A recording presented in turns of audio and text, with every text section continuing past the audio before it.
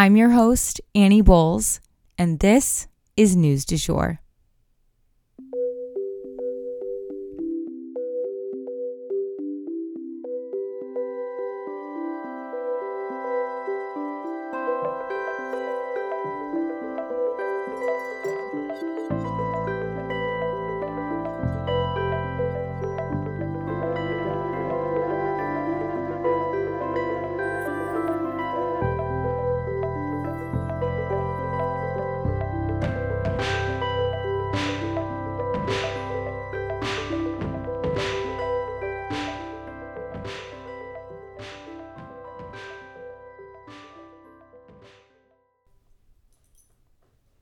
Hey, you guys. Happy Wednesday. Made it through half the week. Welcome back to the News du Jour. I wanted to open the episode with a reminder that NATO meets today. So we will keep you guys posted on anything we hear about these meetings, although they may play things close to the chest. I mean, this is war we're talking about, so I doubt we're going to get huge insights into what's going on unless they decide on something crazy.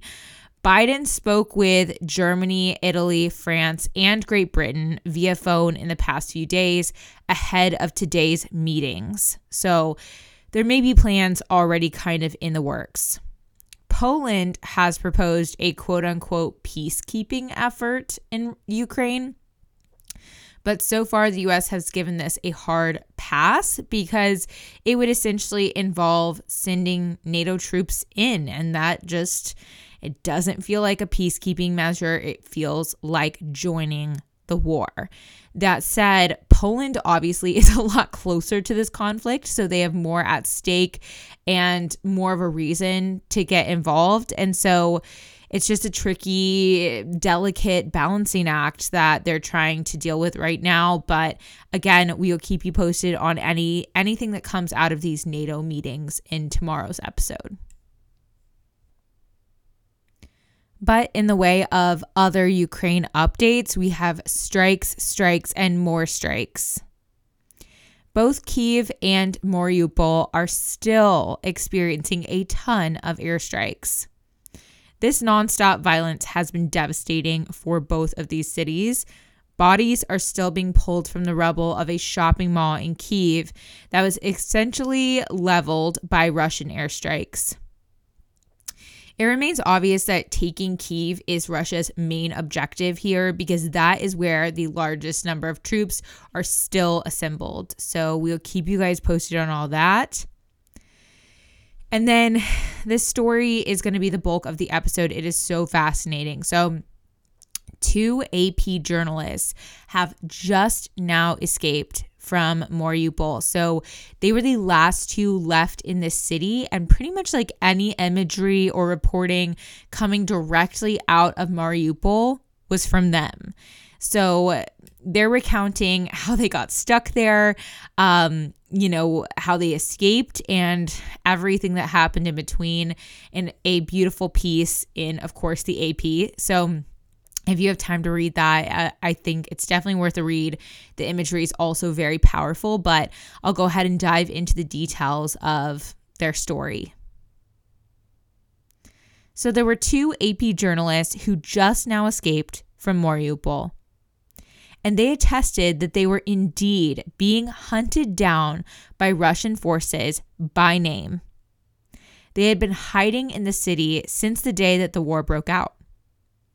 Once the power was cut, they really didn't have any way of charging their cameras or recording devices. So they were left largely with their haunting memories of this city under siege. Their stories and the pictures that they did manage to take with them will honestly haunt me for life. Children's corpses in the street, bodies shoved into mass graves, infants dead in bomb shelters, wives crying for their dead husbands, people squeezing as many as they could into tiny improvised bomb shelters.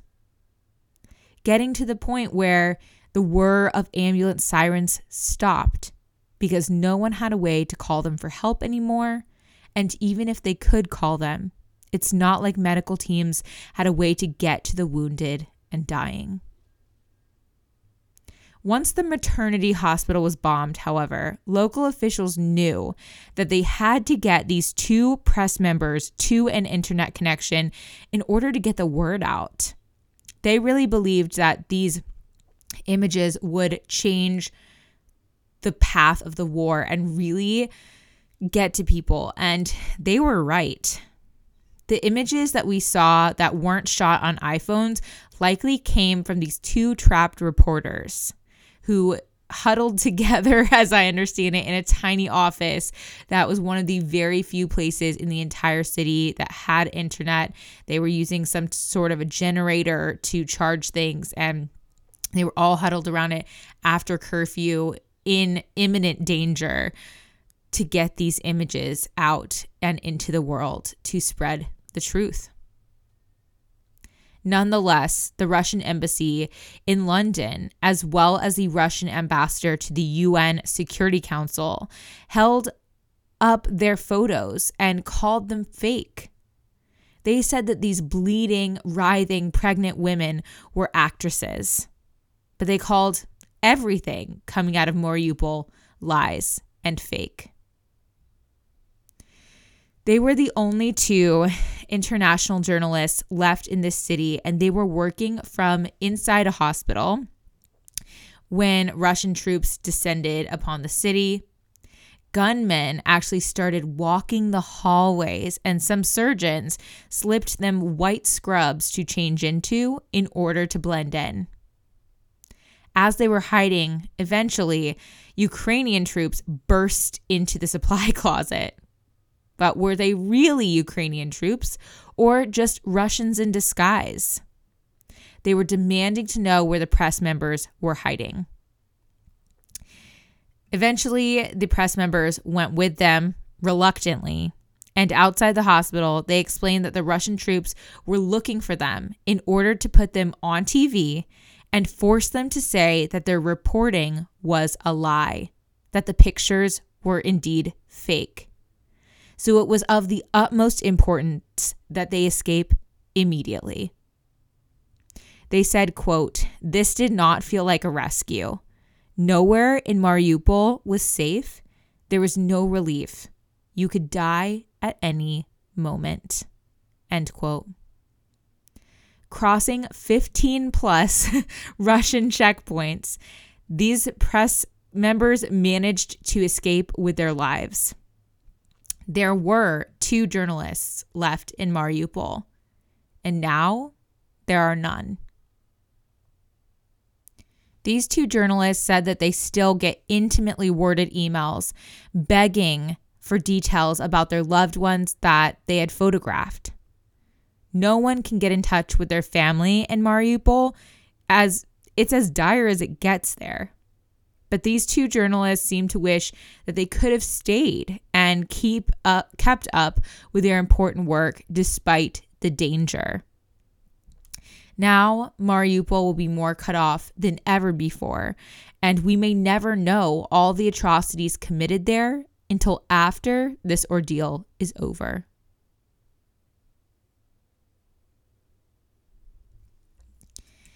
And next up in news about Ukraine, or peripherally related to Ukraine, back in Russia, if you guys remember, Putin's opposition leader, Alexei Navalny, he was just sentenced to 9 years in prison. And if you don't know anything about the situation, I wish that I had an episode to point you guys to, but he's honestly been in prison for so long now that those episodes have since been deleted. And so it was getting to the point where I was wondering if he was ever going to be sentenced, or if he was still alive, or just being kept in jail indefinitely because they could. But right now, it's more important than ever for Putin to keep someone like Alexei at bay, because people in Russia are not happy with Putin and they're looking for alternative leadership. So I just wanted to give you guys that update, because if only Alexei could have taken Putin down before all of this, right? Oh, that would have been saved a lot of lives. Let's put it that way. I also wanted to update you guys that Biden has now warned that Russian cyber attacks may be imminent as retaliation for some of the economic sanctions that the US has put in place against Russia. So be extra aware, and just know that something like this is probably coming if we're getting this warning. So heads up there. And next up for today, I wanted to give you guys a little update on the Ketanji Brown Jackson hearings on Capitol Hill. So Ketanji Brown Jackson is really standing up to some tough questioning by members of Congress, as well as Cory Booker celebrating her nomination tearfully. There are a lot of people excited about her being there, but this type of tough questioning that she's getting is nothing new, and it is completely to be expected. If you guys remember, Amy Coney Barrett was put through the ringer by Democrats when she was getting confirmed, and yet she was confirmed and has come out to be a very fair judge on the Supreme Court. The same has been true of Ketanji. No one is holding back against her, and yet she seems steadfast and forthcoming in her answers. So if she can just hang in there a little longer, I think she's going to be fine and get confirmed. And if anything changes in this arena, this category, we will definitely let you guys know. Stay tuned. And lastly for today, just a little snippet. I know we're getting close to time like we were yesterday, but spring break has gotten out of control. So Miami has made it pretty clear that they put up with spring break, but it is not their idea of a good time. 2 separate shootings over the past weekend at the hands of out-of-towners have left 5 different people wounded. In the past 3 days alone, authorities confiscated 37 firearms, and 9 police officers have been injured on duty since spring break began. They said that in recent years, spring break has simply gotten out of control, with tens of thousands of unsupervised young people partying out of their minds. So the city has decided on a midnight curfew, whether spring breakers like it or not. And that is the news du jour. Today, I wanted to leave you guys with the quote, "You are not obligated to set yourself on fire to keep others warm."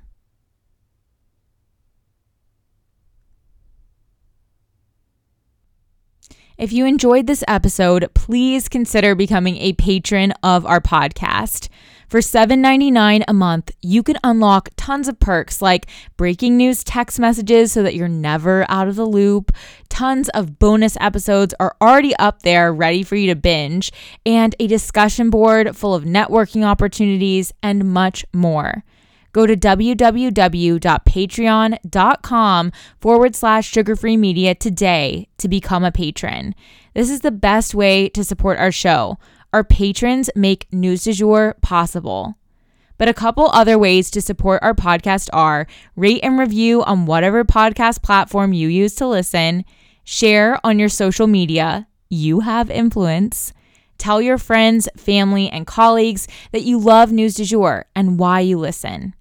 You can also follow us on social media under sugarfreemedia.co on Instagram, just sugarfreemedia, all one word, on TikTok, and sugarfree_media on Twitter. We also have a weekend newsletter called Dreamers Digest that's full of dreamy content recommendations for your weekend and a life update from yours truly. Sign up today on our website, www.sugarfreemedia.co. Our music is by Joey Lavoie and Nicholas Foster. Our cover art is by Hannah Pierce Photography. Our Sugar Free Media logo is by Catherine Jezik Designs. Any twinkling or little footsteps you might hear in the background are by my dog, Rhett. He's a rescue pup and always records with me. We appreciate you listening and look forward to telling you about the news again next time on News du Jour.